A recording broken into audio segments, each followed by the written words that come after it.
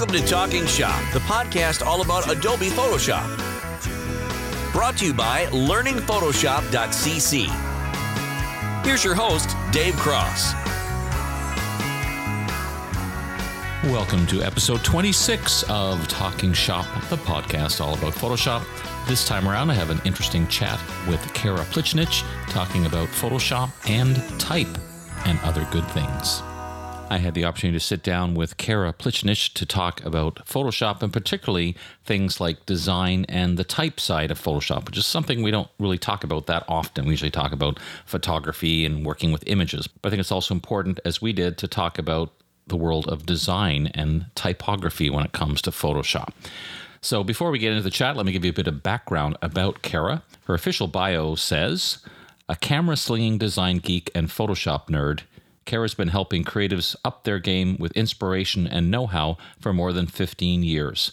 When she's not cooking up new tutorials, you might find her among the debris of her craft room, catching up with her favorite late-night hosts or training for a marathon.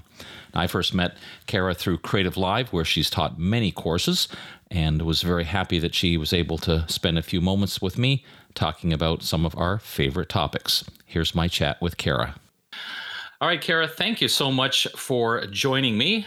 I'm looking forward to this chat because you bring something a little different to the table as far as I'm concerned in the world of Photoshop. Most people are photographers who teach some Photoshop, but you seem to have a background where you've done wedding photography, but you also have a bit of a design twist. So which came first? Were you a designer that started doing photography or the other way around, or a bit of both? It's hard to say. I'd have to go with both. But so what? Yeah. Where did things start for you then? Well, I mean, I even remember in junior high when we would have to turn in book reports.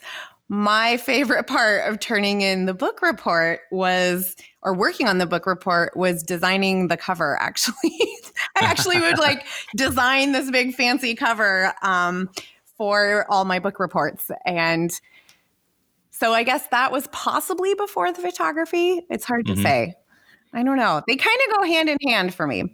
And that's one of the things that I think is interesting is I'm looking at for example, I know you've done a lot of classes on Creative Live, and there were a lot that were I thought were interesting because it wasn't just a class that was like typography. Oh, there was that, but it was more like practical, like making greeting cards or doing wedding invitations. So talk a little bit about that aspect of how you come up with the ideas of taking the Photoshop functions like type and making them a little more interesting than just adding some text. Well, I think as a portrait photographer for so many years running a portrait business, you wear a lot of hats, of course. And I would often find myself, as many other portrait photographers I'm sure do, being asked to create graduation announcements or wedding invitations and all of those types of things. And of course, there are a plethora of options and templates and things that are available, but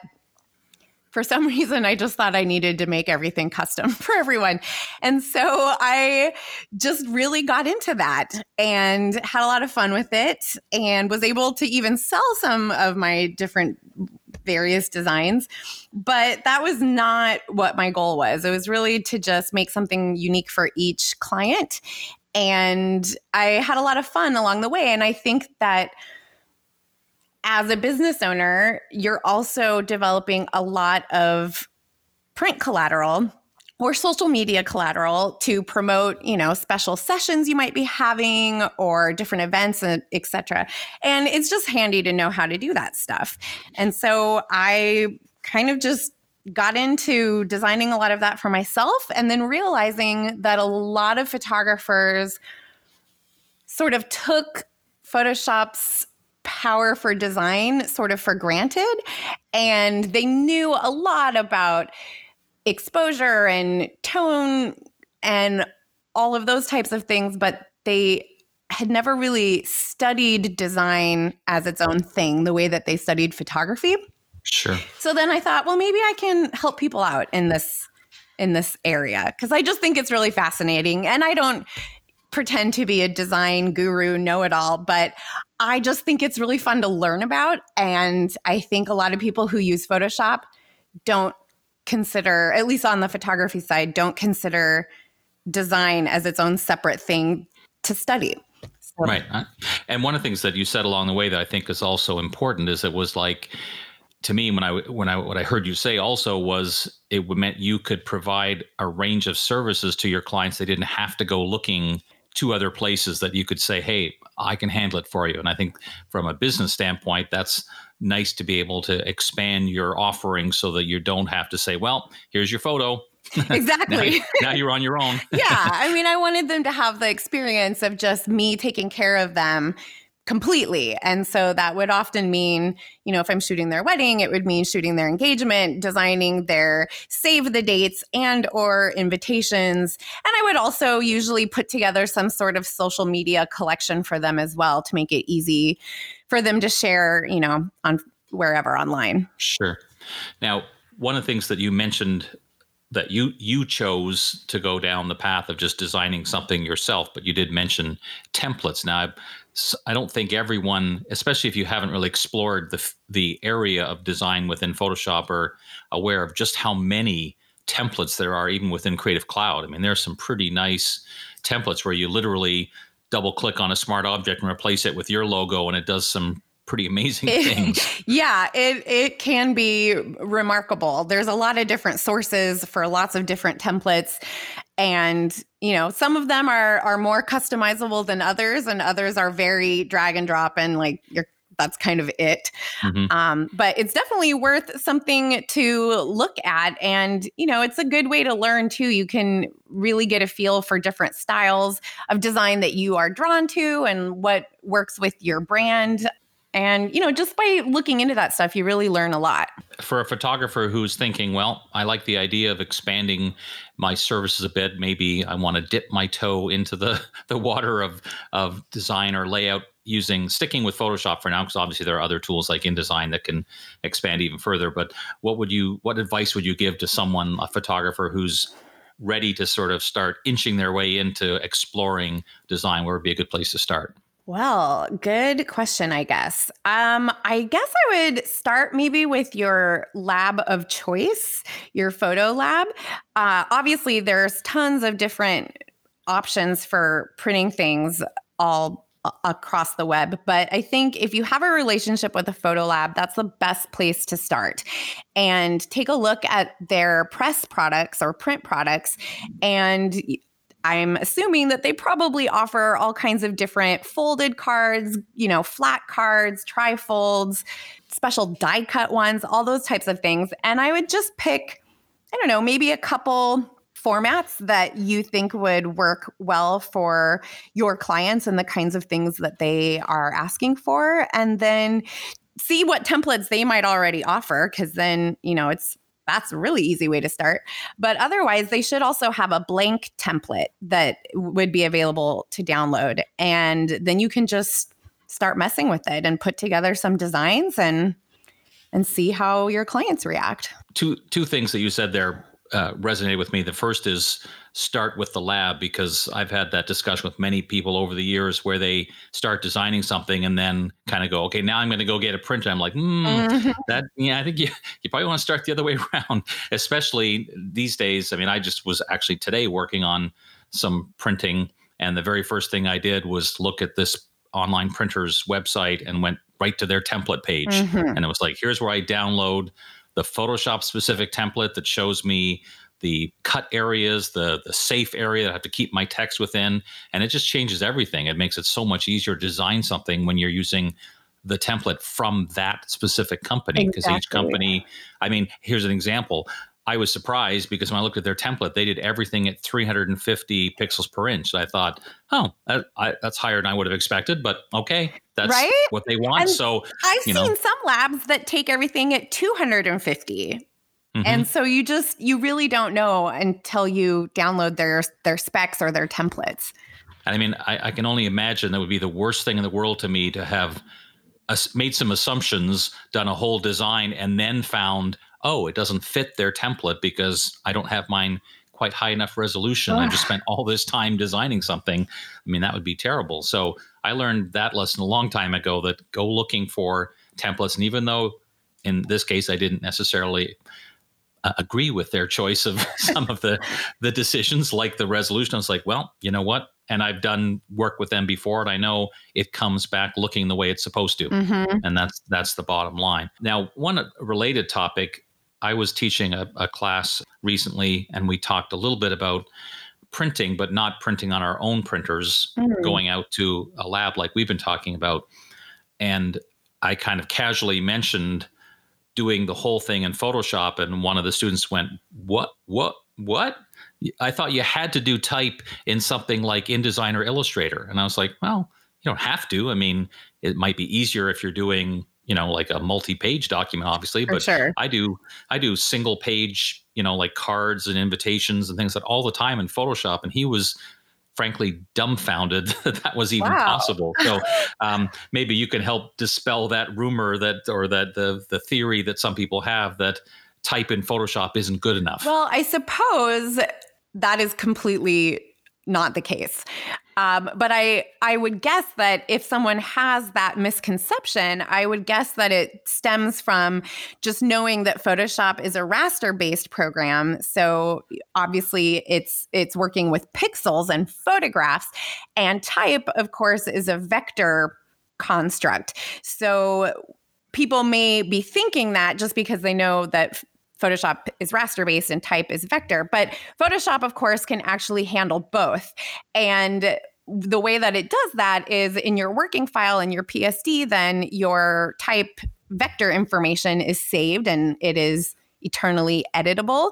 But then when you output that file to your print-ready JPEG, that text just becomes pixels along with the rest of your image. Right. But as long as you have the right quality, very high quality pixels. Yes. Yeah, then it's perfectly, you're not going to see a difference. There is no difference. You're taking vector type and outputting it for print. So it's just as high quality as anything else. Yeah, I did an episode of this podcast a while back that was called something like Dispelling Common Photoshop Myths.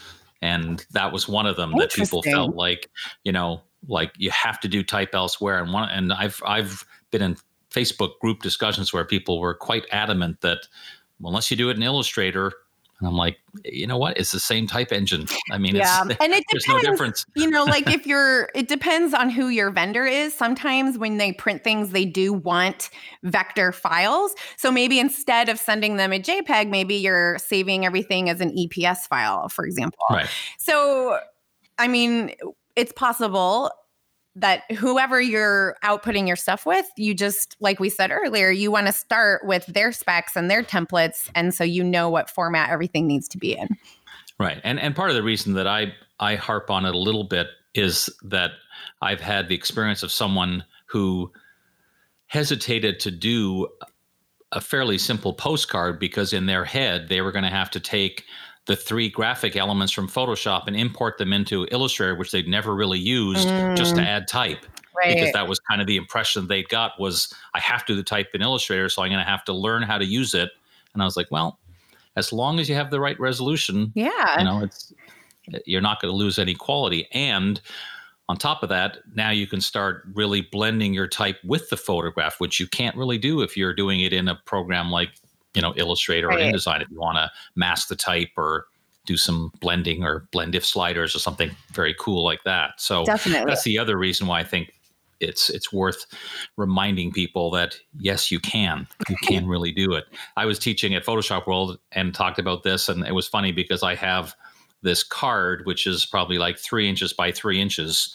And at one point in front of this room of a lot of people, I'm like, look, and I was holding up this card as if anyone in the back of the room could actually, I said, okay, maybe come up after the class and look at the card. Right. And you can see that I would challenge anyone to say, oh, that clearly was printed in this program versus that program. Right. Because, and there's a lot we can do with type. Think of some of the things like type on a path, type around objects. It used to be, I would say, more restrictive. There were certainly things in the past, maybe 10 years ago, I would have gone to Illustrator because there were certain things Photoshop couldn't do. But more and more or I would say the other way, less and less, I get the feeling that I need to do that because the type of things I want to do, I can. Exactly. And I think for me, the biggest switch that got flipped in that department was when they added the glyphs panel to Photoshop. Because Photoshop has allowed you to adjust kerning and leading and all types of things like that for quite a while, a long time. But if you wanted to access certain characters that a font or typeface may have, it straight up was not possible sometimes in Photoshop. So for those of people who don't know, sometimes when you buy a font, you get sort of bonus characters. So for example, you might have a different looking lowercase g that's different from sort of the default lowercase g. You may have like 5 extra lowercase g's that you could choose from, depending on the type that you're setting. And in Photoshop, it wouldn't let you access all of those things. Or some fonts also have swashes and or dingbats or just cool design little elements that are all vector, just like the type. And you used to not be able to get to anything that you couldn't just type out on the keyboard, you wouldn't have had access to in Photoshop. So that's when I would have reached for Illustrator or InDesign or something. And I used to, not even that long ago, I guess, go to Illustrator or InDesign to create the text. And then I would output that and bring it into Photoshop as a separate element. But then, it wasn't editable in Photoshop. So that was a real pain in the butt. So I'm glad to see that they put the glyphs panel in.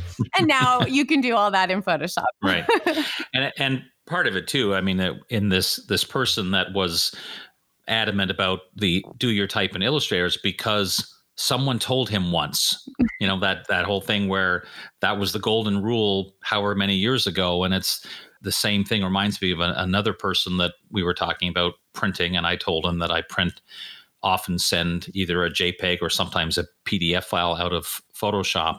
And he was like, wait, you don't put it into InDesign first? And I was like, no. It's funny how those things stick. And it was because that's the way 15 years ago, a printer told him, make sure you place your EPS file into, and I'm like, EPS? Like, gosh, I haven't saved as an EPS in a long time. Right. It's like the whole idea of, gosh, it's hard to imagine now. Remember when we had to do like clipping paths and EPS files just to have transparency around an object? And now it's just like, just put it as a PSD file. It's like hard to imagine now. It's all changes. I remember when my photo lab used to, and that was when it was a local lab before you could just upload online to anywhere. But my local lab required that I burn all my files. First, that I save them as TIFFs and burn them all to a CD or DVD, whatever, and then take it to them. And they would not print a JPEG. And of course, now with like online labs, you can't even upload a TIFF in many cases. Like it's all just JPEG. So the pendulum goes back and forth and it does, but I think obviously the changes are for the better because trying to describe to someone what it used to be like to package a page layout file with all the necessary, make sure all the place files are linked properly and everything, and God forbid you wanted to have like a photograph with transparency that had like soft edges because that was like crazy. So my son did his degree in design and now works as kind of a web designer, UX designer. Oh, cool. And even when he started like 8 years ago or something, I was explaining to him once was he was doing a project and I said, just bring the PSD file, like turn the background layer off, bring it into InDesign, you'll have transparency. And I was like, all right, okay. And I started describing to him about how I used to have to take, if I wanted like a faded background, I used to have to fake it in Photoshop and pick the same Pantone color in Photoshop so it would match the box. And he was just sat there looking at me like, what are you even saying right now? I'm just like, I felt like those guys like, oh, back in my day. That's right. We did it all with paper and scissors. Well, actually, this class I was teaching that the same person, and we started getting into a whole discussion of back. Remember, we used to pull out the Letraset to do rub-on letters, and it was the younger people in the class were just like, "Oh, these old people are just talking about all this old technology." But amazing. I mean, it's pretty. So today, I was creating these. They're going to be tickets for a show that I'm involved with. And so I did them in Photoshop, saved the front and the two different versions as JPEGs. And on this website, I go to the order page and it says, upload your graphic. And within about, I would say 10 seconds, it put my graphic in their little kind of preview box showing, here's the crop marks. I mean, it was like almost instant, and you could zoom in and go, yep, that looks right. And I was just like, that's remarkable to me, that because some people would be reluctant to do training with, or printing, I should say, with an online company, because it's like, you know, you don't see a proof like you use a physical proof. And I'm like, well, now I don't have to, because their system, and I think most of the labs, like the, you know, just a photo printing lab, are very much the same. They'll show you a preview of what you're going to get. So if you've used their template, so you know you have the size right, then when you upload, there should be no worries. It should just come back looking the way you expect. Exactly. Also experienced that some people who've never done a lot of printing, this, I know the theory, but it still just floors me every time. I went to order these tickets, and because it's online, they have set numbers like 100, 250, 500. You know, you can't say I need 125 or whatever, which we did. So I looked at the price and it was like $5 for 100 or $8 for 500. Isn't it crazy? And I was just like, so I guess we'll order now, but we don't need 500 tickets, but it just seems like, I guess that's why a lot of people have like boxes of letterhead in their shelf that they printed at the time that they figured they might as well for that extra few dollars. That's, you know, and that's really the difference that you see between a offset press print shop like that, where your quantities are like 100, 250, 500, 1,000, and a photo lab where you would be able to order cards in smaller increments of like 25 usually. So that is kind of a nice benefit. The costs are not always the same, but the numbers definitely make a lot more sense. All right, we're going to continue this discussion about Photoshop and design and type and related things in a moment. But first, it's time for the tip of the week.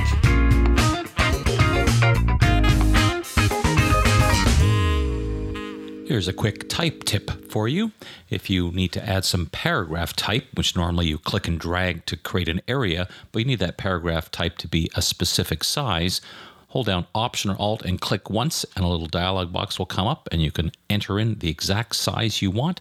Click OK, and now you've got a paragraph text box in the exact size you want. Whether you're new to Photoshop or a seasoned user, learningphotoshop.cc is the place to go to learn Photoshop. With award-winning instructor Dave Cross. learningphotoshop.cc, powered by Dave Cross Workshops.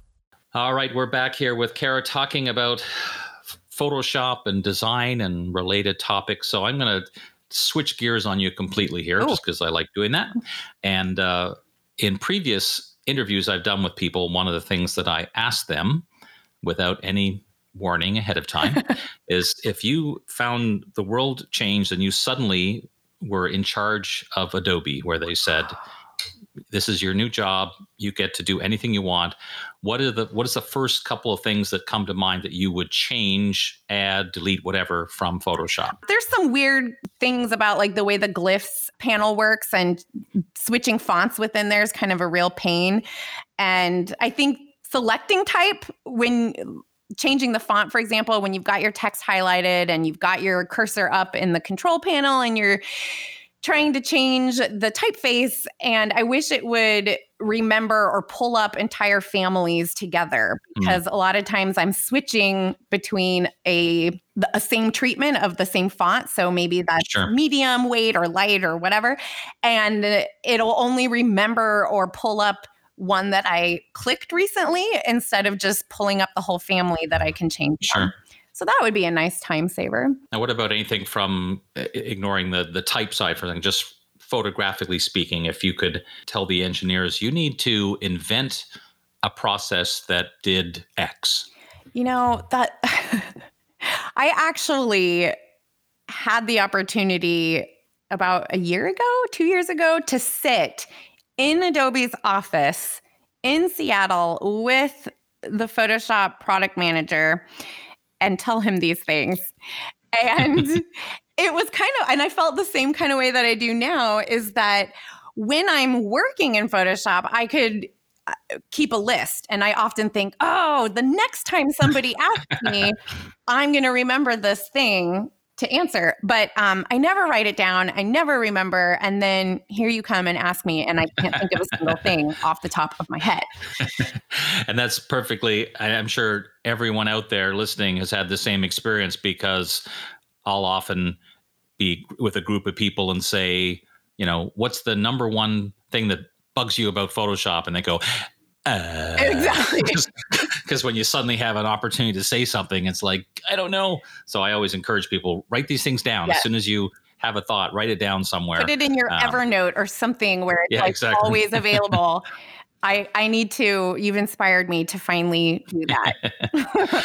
Well, and every so often, like I had a meeting with probably the same person, and they were asking about, have you come up with any more ideas? And I was like, dang it. I know. I should have known you were going to ask me that. I mean, I'm meeting with you, but it's like, and this time I actually had a couple of tiny, small things that I'm like, these are really stupid, but you know, they bother me because in Photoshop, so many things are sticky, right? Mm-hmm. Where you pick a setting and then from then on, that's the new setting. But then there's still a few that don't. Mm-hmm. It's like Puppet Warp is a good example.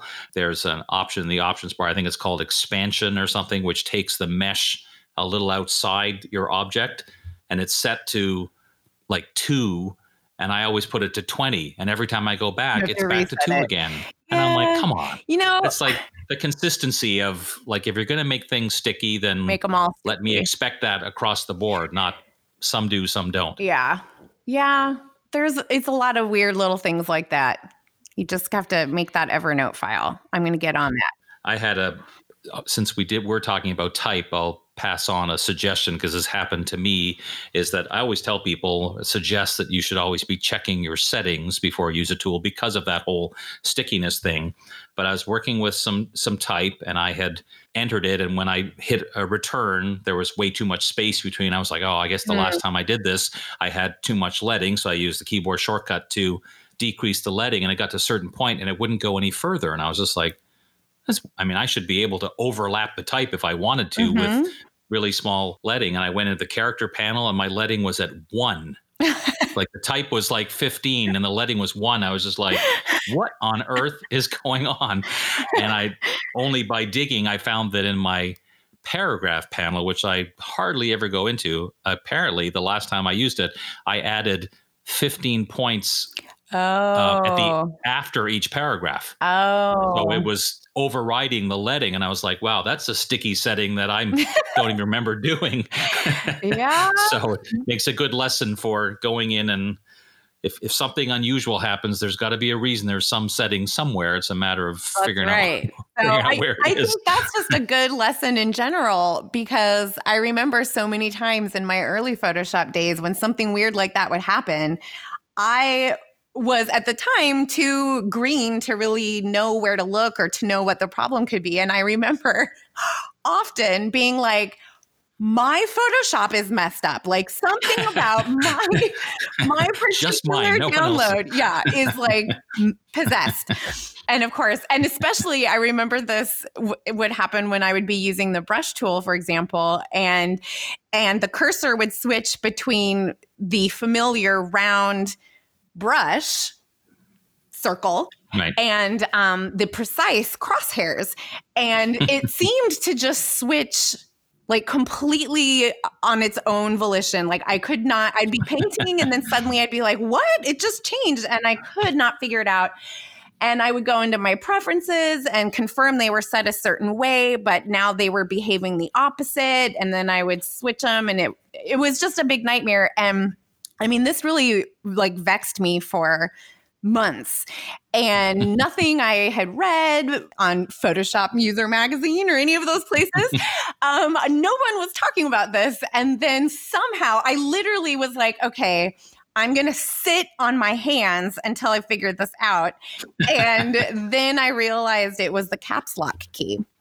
And that's just one of those things where, you know, I guess I couldn't really blame Adobe for that. That was me. Although I will say that caps lock key, definitely, if you like probably did a survey of the things that have confuse people, that would be up there for a lot of users. Mm-hmm. And the reasoning is, at least I'm speculating, Adobe's reasoning is, well, once you know it, then it's a useful shortcut anytime you want the precise cursor. And I'm thinking, maybe it's just me. I don't think I've ever used the precise cursor on purpose. I mean, I guess some people do, but it's just one of those things where I'm like, is it really a shortcut though? Or is it just something that is just there to really throw people off? You know, what is so funny though, is after I solved that little mystery, I'm not kidding you, like the next issue of Photoshop, whatever magazine that came, there were like 3 articles that mentioned it.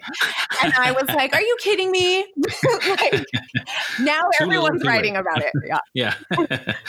So I suppose people who have not been in my classes before, I like to use a lot of humor, but I got to remember not to do it too early, because in this class I taught last week, there were like 6 people and someone had run into a problem, and I walked over and they said, I don't know why this is working. And I looked and I could see right away where they had just forgotten to click on the right layer. Mm-hmm. But I was just like, oh, you've broken Photoshop. And they were like, what? And I'm like, just kidding. They were like actually very concerned that somehow they had done something. And I said, you know what? The good part about Photoshop, you can't break it. Right. You can go down a path that might cause you some grief, but ultimately it's not possible to do things where it will stop working or things will go horribly wrong. It just means that whole idea of that checklist, looking at things and going, oh, wait a minute, I'm on the wrong layer. Exactly. Or I forgot to check my tool setting. Exactly. I've seen a lot of people doing that. They're trying to type without the type tool and they can't find their fonts. And, you got to have the type tool first. So I'm a big advocate of keyboard shortcuts, and had in this class had told people that one of my favorite ones, because it's kind of fun in a weird way, is that the shortcut for the move tool is V, as in for the move tool. And so they were all like, oh, cool. But I forgot to mention, except if you're typing. Right. Because a couple of people were typing a sentence and they'd look down, they'd have like 4 V's at the end of their I still their do type, that, because they were thinking, I need the move tool. I was like, oh yeah, okay, let me be a little more specific about that shortcut. Finalize your type first, or just move it far enough away from the type that you'll get the move tool anyway. So on that topic, other than this caps lock key that was sort of a frustrating one, think about a technique or a shortcut or something that you learned along the way that you were just like, oh boy, if I'd only known that, X years ago, that would have saved me time. Like, what's one of the shortcuts that you now can't live without? Well, and this is it's easier on a PC, but on a Mac, when you want to scroll through the layer blend modes, you have to have the move tool. And then you can go into the layer blend mode and select one of them and shift. Yeah, you're talking about the shift plus and minus. Yeah, that is a big time saver. And as far as I know, it doesn't work that way when you are in, for example, the effects. If you're in like the layer styles and effects box and you're trying to change the one of the blending modes in there, I've not been able to get that same. Yeah, no, it doesn't. Keyboard. That's one of those things where that would be on my Evernote list. Yeah, if you get in the habit of pressing shortcuts, that's one of those things where, and I understand from Adobe's perspective how hard it must be to do all those things. But when they're one of the things that they told me many years ago that they're aiming for consistency across the board, and it's like overall you're doing pretty well, but there's a few little ones here and there where it's like, oop, missed that one, and that's a good example. Like if there's going to be a shortcut for that, make it a shortcut wherever you are that you see that list of blend modes. And maybe like on both platforms. I mean, I'm not sure why that works, why it's so easy on a PC to just highlight the blend mode and use the arrow keys. Arrows. Yeah. And then on the Mac, it's whatever. It's like a convoluted mess, and it only happens when you have the move. Although I'm usually fairly quick to say, since people like you and I make a living in part from instructing, that we don't want Adobe to make it too easy. True. Or else that we wouldn't have a job, because people are like, I don't need you. I can figure everything out on my own. Yeah. Oh, Adobe might have a long way to go there. Yeah. I say that, but I honestly don't think we have too many worries on them. But overall, they keep adding new little things that are like, wow, that's easier or that's quicker. And what do you think about the kind of trend that's happening with this whole Adobe Sensei behind the scenes for things like Select Subject and things where they're kind of building in some attempts at artificial intelligence? It's hit and miss. My experience really just depends on the project and what I'm doing. But when it works, I'm like, rad. Now I don't have to do that. So, I find myself often surprised. Sometimes I'm trying to select something that seems fairly simple and I feel like, oh, I can just use the Smart Select or whatever for this, the Auto Select, and then it will totally bomb.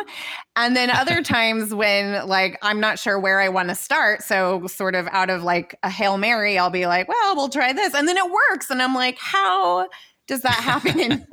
I don't know, but I think it's great when it works. It's wonderful. I mean, the way I look at it is anything that can save me time, even when, for example, Select Subject, it rarely does a perfect job. But it often does a pretty darn good job considering it takes like 5 seconds. Right. When you think of the alternative of how else you'd have to do, I don't know, the quick selection tool or something to do it yourself, I'm always like, hey, I'll try it because I'll know within about 5 seconds whether it has any hope of helping me or not. Yeah. So anything that can help. Sometimes I know that in my early days of Photoshop, and even also in my early days of teaching Photoshop, I think I sort of looked down on some of those automated, smart kind of things because they used to not be as good, for one thing. But I remember when they were like the quick select wasn't always there. It used to just be the magic wand. And I remember when that came in, I was like, this is like dumb. Like why would I do this? And now I actually reach for it quite a bit. And I think sometimes it's just important to keep an open mind, especially with new features and new tools and that kind of stuff, but also maybe some tools that you've kind of like thumbed your nose at before. Maybe you just didn't give it a fair try, or maybe you didn't know really how to use it.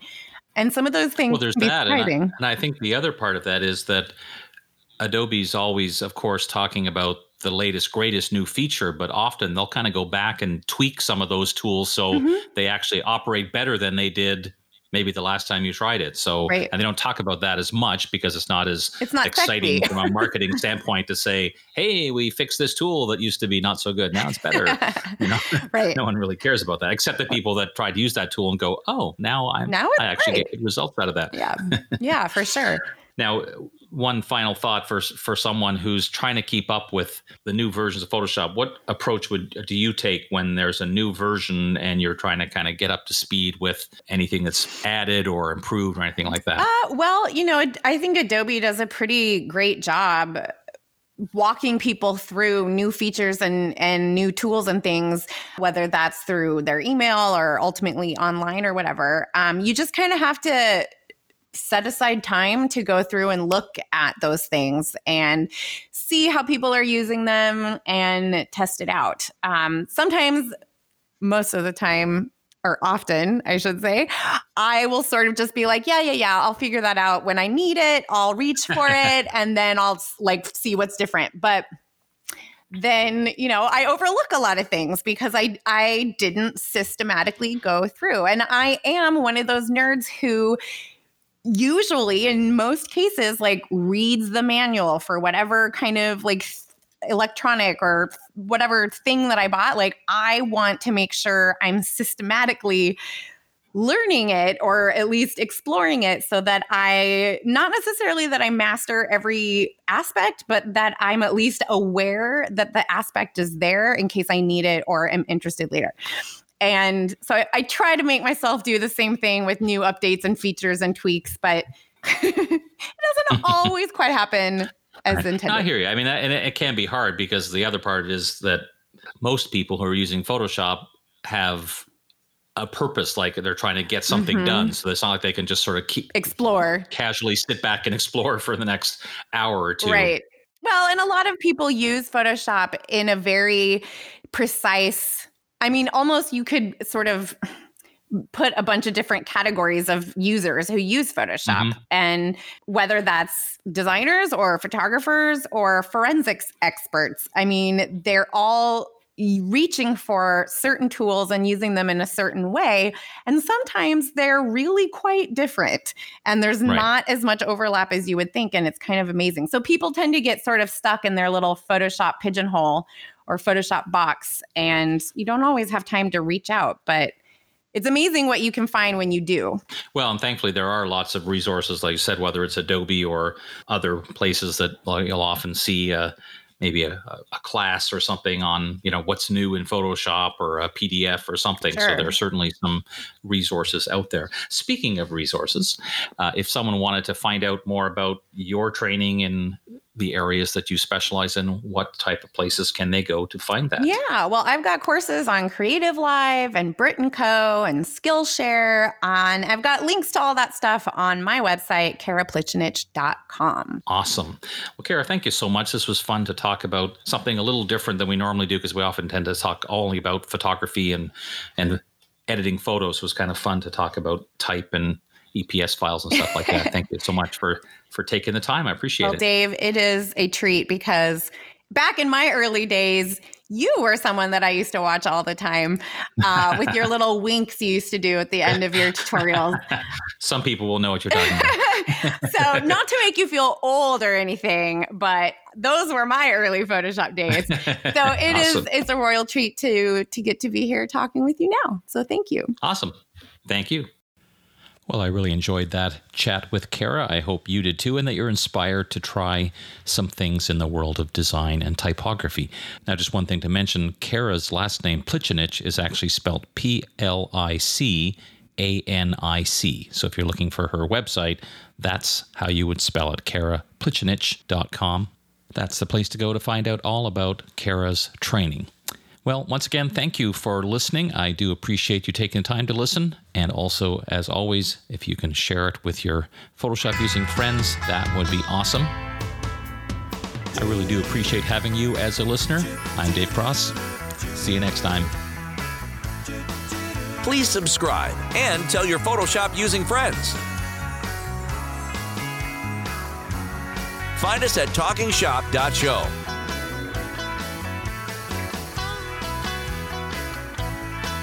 This podcast is not authorized, endorsed, or sponsored by Adobe, publisher of Photoshop.